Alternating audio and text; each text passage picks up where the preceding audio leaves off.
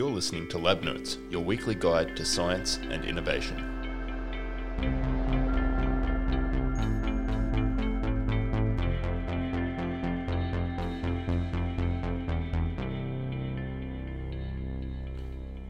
Hello and welcome to our second discussion episode. I'm your host, Leo Stevens, and today I'm joined in the studio by Dr. John Knott. He's a research fellow at the Institute for Superconductive and Electronic Materials and has a focus in energy storage, which is poignant because on today's podcast, that's exactly what we're going to be discussing, new and emerging energy storage technologies. John, welcome to the show. Thanks very much for having me on, Leo. Excited to be here. Wonderful. So can we talk a little bit first about your own research and how you're in this space? Yeah, absolutely. So I work at the University of Wollongong at the moment, and we're working on a project to develop sodium-ion batteries for use in residential and sort of light commercial energy storage applications, looking at putting them into the grid and helping people build their resilience and really take charge of their energy generation, consumption and storage.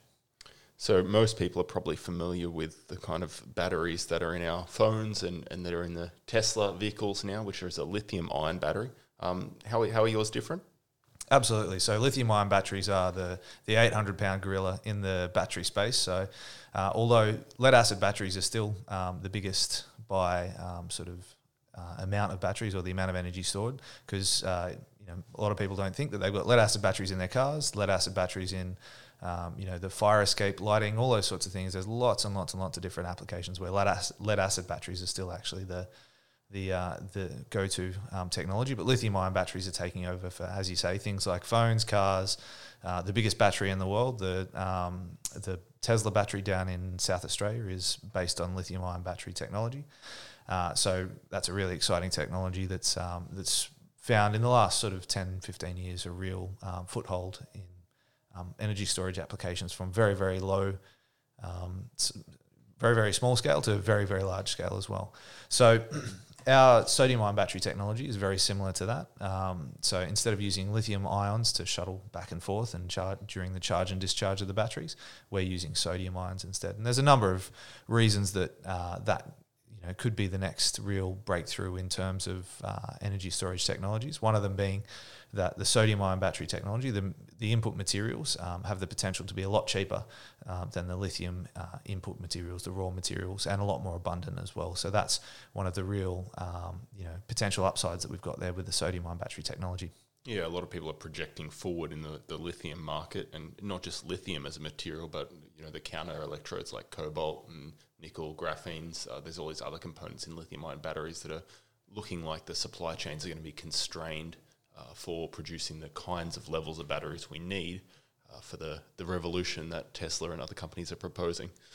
Absolutely. I mean, there's so the lithium-ion batteries. I think Elon Musk, said something along the lines of lithium is just sort of the sprinkling bacon bits on top. Lithium-ion batteries have lots more materials in them that are either harder or perhaps more environmentally difficult to work into the batteries. So things like cobalt, a lot of the I think about 50% of the world's cobalt comes from Africa, from a very small area in Africa that has some issues around ethical mining practices.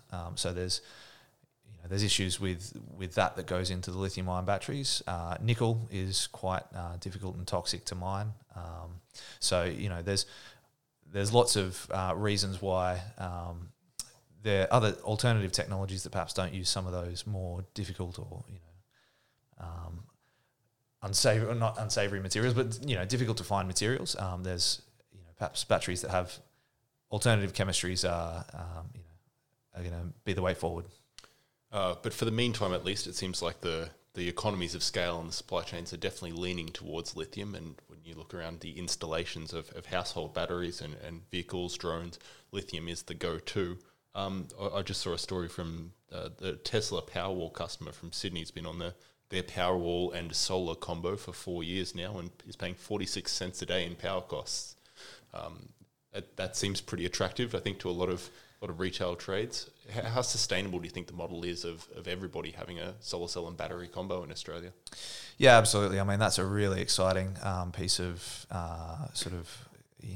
news that came out, and seeing that's that is becoming more and more prevalent in Australia, particularly in Australia. So, there's something like 2.1 million solar PV installations throughout Australia, which is a huge amount. In some suburbs, it's above 50% penetration. So every second house has solar panels on the roof. And, that's been going on for a number of years now, the installations of those. And in the early days, you could get a lot of money for selling power back to the grid. But now, because for a number of different factors, one of them being that, our original power grid was built in a way that you had generators and that flowed down to substations and that flowed down to customers and so on and so forth, sort of in a star arrangement. And now we're, looking at, this guy selling power back to the grid and his neighbour selling power back to the grid and someone else buying from the grid. And, it's a much more decentralised and sort of, free-for-all situation now that the grid really wasn't designed to handle in the early days.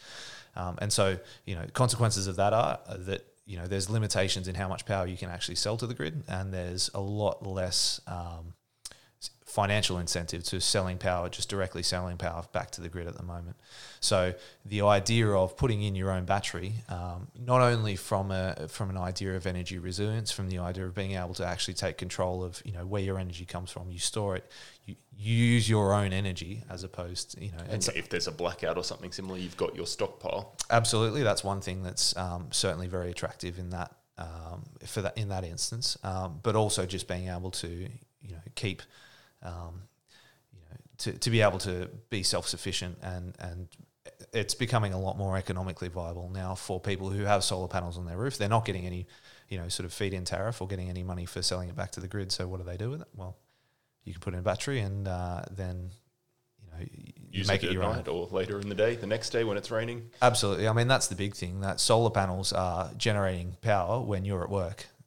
If you're on your residential, on your house, then it's generating when you're at work, and you get home, you turn the kettle on, you start to make dinner, and the solar panels either at the very end of the day they're working, generating a little bit of power, or in winter it's nighttime, so you don't get the benefit of having that power, having those solar panels on the roof while you want to use it to make your dinner. No breakthroughs in moon power on the horizon? Well, I was actually reading a really interesting sort of speculative paper the other day that was talking about, what sort of, how you could actually make solar panels work, round the clock. And, it's... We're joking, of course. There is actually a paper that was talking about that. But yes, I think the efficiency that you would get out of that would be pretty pitiful. So you might be able to turn an LED on, and that's about it. So, I mean, let's talk about a few of the ways that companies and scientists are trying to integrate energy storage at a grid scale. On batteries, there was the large battery installation put in South Australia but there's also other technologies that are very interesting and promising. So pumped hydro, and particularly in Australia, we've got the Snowy Hydro 2.0 scheme. What can you tell us about that approach? Yeah, there's, I guess the overarching thing to keep in mind here is electricity is one of the sort of the largest commodity markets in the world that doesn't have storage. So you think about, petrol or, like petroleum, then, you have stockpiles.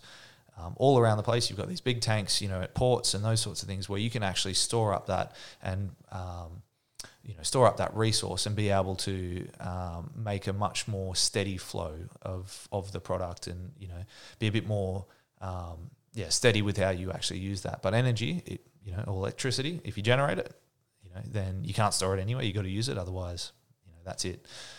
So it's really interesting that has been going on for so long. And as I was saying before, it's because you had those large-scale generators that were able to ramp up and ramp down in response to the needs of the grid. But now, looking at generators that can't be ramped up and down like that, like solar panels that, when the sun's shining, they're working. When the sun's not shining, they're not.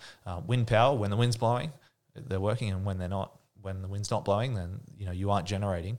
Then having this idea of, having storage to try and smooth that out a little bit at a grid scale, that's largely what the energy storage is used for. So, the Hornsdale battery down in South Australia, it's not used as a backup battery, as a UPS, as something that will allow the entire state of South Australia to run for hours and hours and end on battery. But much more, one of the functions that it does is to sort of smooth out the output of that renewable energy generation source that it's so it's right next to a wind power farm, and it's used to sort of smooth out. One of the uses is to smooth out the output of that. So. So I mean, there's lots of different technologies that are available in that space now. So things like pumped hydro, as you were talking about, and Australia is actually quite good.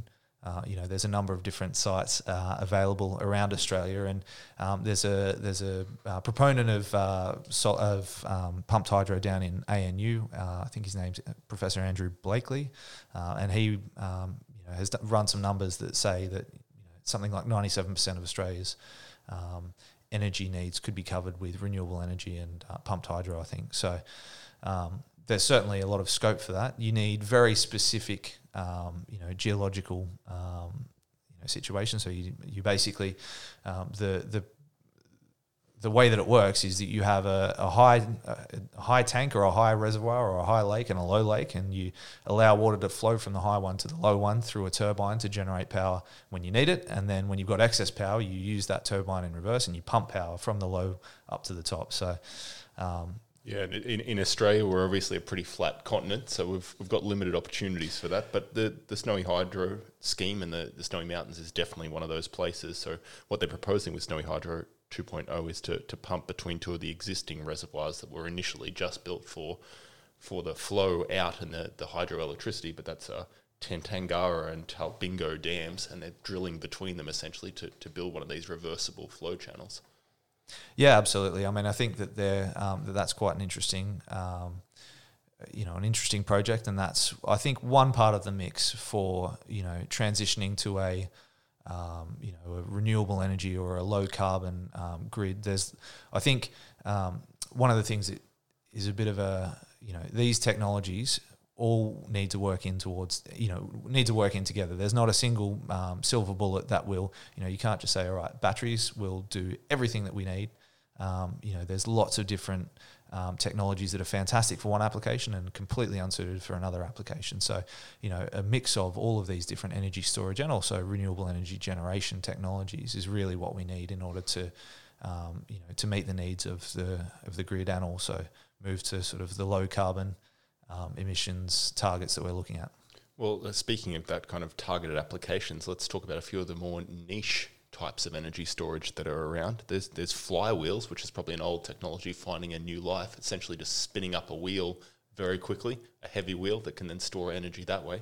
I know they're in use on board aircraft carriers. What makes them different and unique?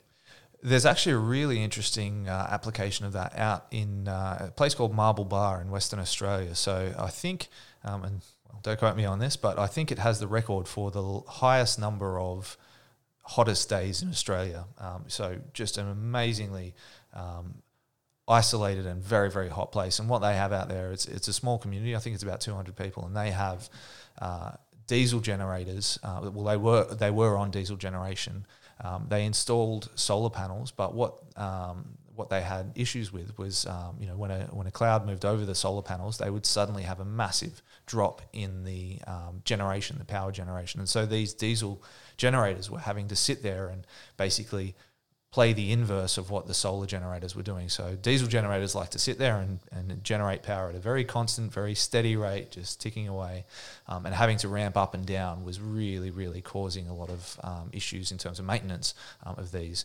And so a flywheel is a really interesting technology because you can basically go from fully charging to fully discharging in milliseconds. So you can go from dumping energy into it to pulling it out very, very, very quickly. It's not a very energy dense energy storage mechanism, but the fact that you can switch between this charging and discharging very, very quickly means that you can smooth out that solar output and then put a lot less stress on those diesel generators. So again, because they have these diesel generators in this, in this particular community, they don't need long-term energy storage like a battery. What they need is that smoothing capability, and that's why a flywheel in this instance was that was the best technology for that particular application. Yeah, and the ability to kind of pump energy in and out of flywheels quickly. I think they're also used in regenerative braking applications. The New York subway has flywheels on it to stop and start the trains, which is, they've been around since 1930s. Absolutely. None of these, the applications and perhaps the implementation of a lot of these technologies. So, electrochemical energy storage has been around since I think the late 1700s with, Volta and his voltaic pile and those sorts of things. So, Galvani torturing frogs. Absolutely. So, but the specific technology or the specific implementation, these are the new things and the new ways that we're looking at sort of developing and deploying these technologies for applications like flywheels, for applications like residential energy storage, for applications like, grid scale batteries as well. So another niche technology is compressed air storage, where you literally just pumping the atmosphere into some pressurized chamber and letting it out again. That's one that doesn't get much airtime. Love the pun there.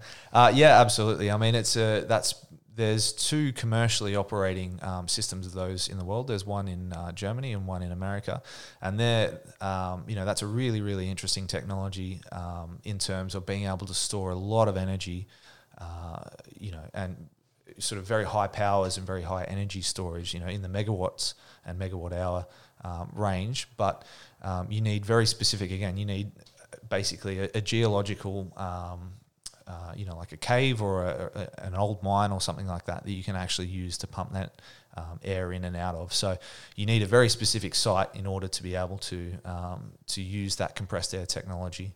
And it's having a bit of a renaissance. So there's a Chinese project that's, I think, off the ground now to deploy compressed air energy storage over there as well, and that should be very interesting to see. And again, I think that underscores the fact that people are, or companies and utilities and everyone's sort of recognizing that there's no one solution, and all of these different technologies have a role to play for specific applications. All right, well, let's get on to the kind of the last bit of this puzzle, which you definitely touched on, which was how this interacts with the grid as a system. And like you said, the grids were, in the developed world at least, were built around this concept of having single generation sources and that being a one-way channel out to homes. And now we're talking about microgrids and kind of setting up smaller self-sufficient units, or at least being able to have two-way flows of power between those renewable energy sources and homes and all of these storage facilities. What's the approach from a grid management perspective? Well, I think they need to be, and they are being very pragmatic about these sorts of things. I mean, one of the things that I think absolutely blows my mind is the fact that any time I walk into a room at some fantastic level of reliability, I switch the light on and it works. And I think that we take that for granted, perhaps. The fact that all of this infrastructure, there are people who dedicate their entire lives to making sure that works for me, and that's it's amazing that happens. And the only reason that happens is because there's very, very, very smart people and looking at how they can keep those sorts of technologies going. Keep the grid going and keep it as completely transparent to me and to every other consumer as possible. And so.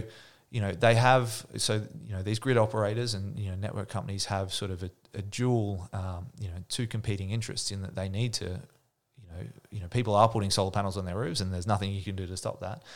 But they also need to keep the reliability and they need to keep the lights on for everyone, regardless of what is going on here. So a lot of them are being very innovative in how they start to interact with this and what technologies they're starting to use, and the way that they're really embracing renewable energy and how that can be renewable energy from people putting solar panels on their roofs all the way up to massive solar farms and how they sort of fit into the grid. And the Australian grid operator as well as AEMO, who runs the NEM, the electrical grid that is basically all of the eastern side of Australia. They're being quite forward thinking in how we start to really take advantage of putting renewables into the grid and make sure that we don't lose reliability while sort of bringing those things online as well. And so I guess as a final point, this has obviously got a really interesting way of integrating with the third world, where there really is no established grid in a lot of cases. You're talking about kind of leapfrogging out, instead of having these coal-fired power plants and established grids, you go straight to the microgrid model. How can it be applied in those kind of circumstances where you're not leaning on that historical backbone? Well, I think that's really interesting, and a good parallel there is mobile phones. So, in a lot of these developing countries, they didn't worry about, rolling out landlines. Everyone's got a mobile phone because the infrastructure to do that is much easier than, putting copper lines putting copper lines around everywhere. You can have a mobile tower instead. And as you say, leapfrog that technology that perhaps other countries went through. So, there's a good parallel there, and there is a lot of interest and a lot of work on microgrids in communities as well, all around Africa and all around the developing world as well. So, it makes sense, and the technology is available now that we can, do a very, very modularized, solar panel, battery, diesel backup, all in a 40-foot container. And there's lots of startup companies and even established companies out there that are doing those sorts of technologies now. And I think that particularly with lithium-ion batteries, the time has come now where that's an enabling technology that will allow a lot more of those sorts of ideas and a lot more of really passionate people who are interested in helping, bring stable, safe, and reliable energy to people all around the world. That it'll really allow them to do that and to build on those sorts of technologies there. Oh, incredible. That's a good, inspiring note to wrap up this episode on. So thank you very much, John Knott, for joining us on the podcast. Thanks for having me, Leo. Really appreciate it. Well, that's all the science we can fit into Lab Notes this week. We hope you enjoyed it. If you're keen to hear more inspiring stories of innovation, check out our back catalogue and subscribe to the channel so new episodes can appear on your device once a week. Lab Notes is produced by Eon Labs in collaboration with Rennie Digital. You can find links to both of those organisations, along with our guest's biography, the papers we discuss, and more in the description below. Our music is sourced from Purple Planet Music and mixed by Nat Harris. I'm your host, Dr. Leo Stevens. Until next week, keep inventing.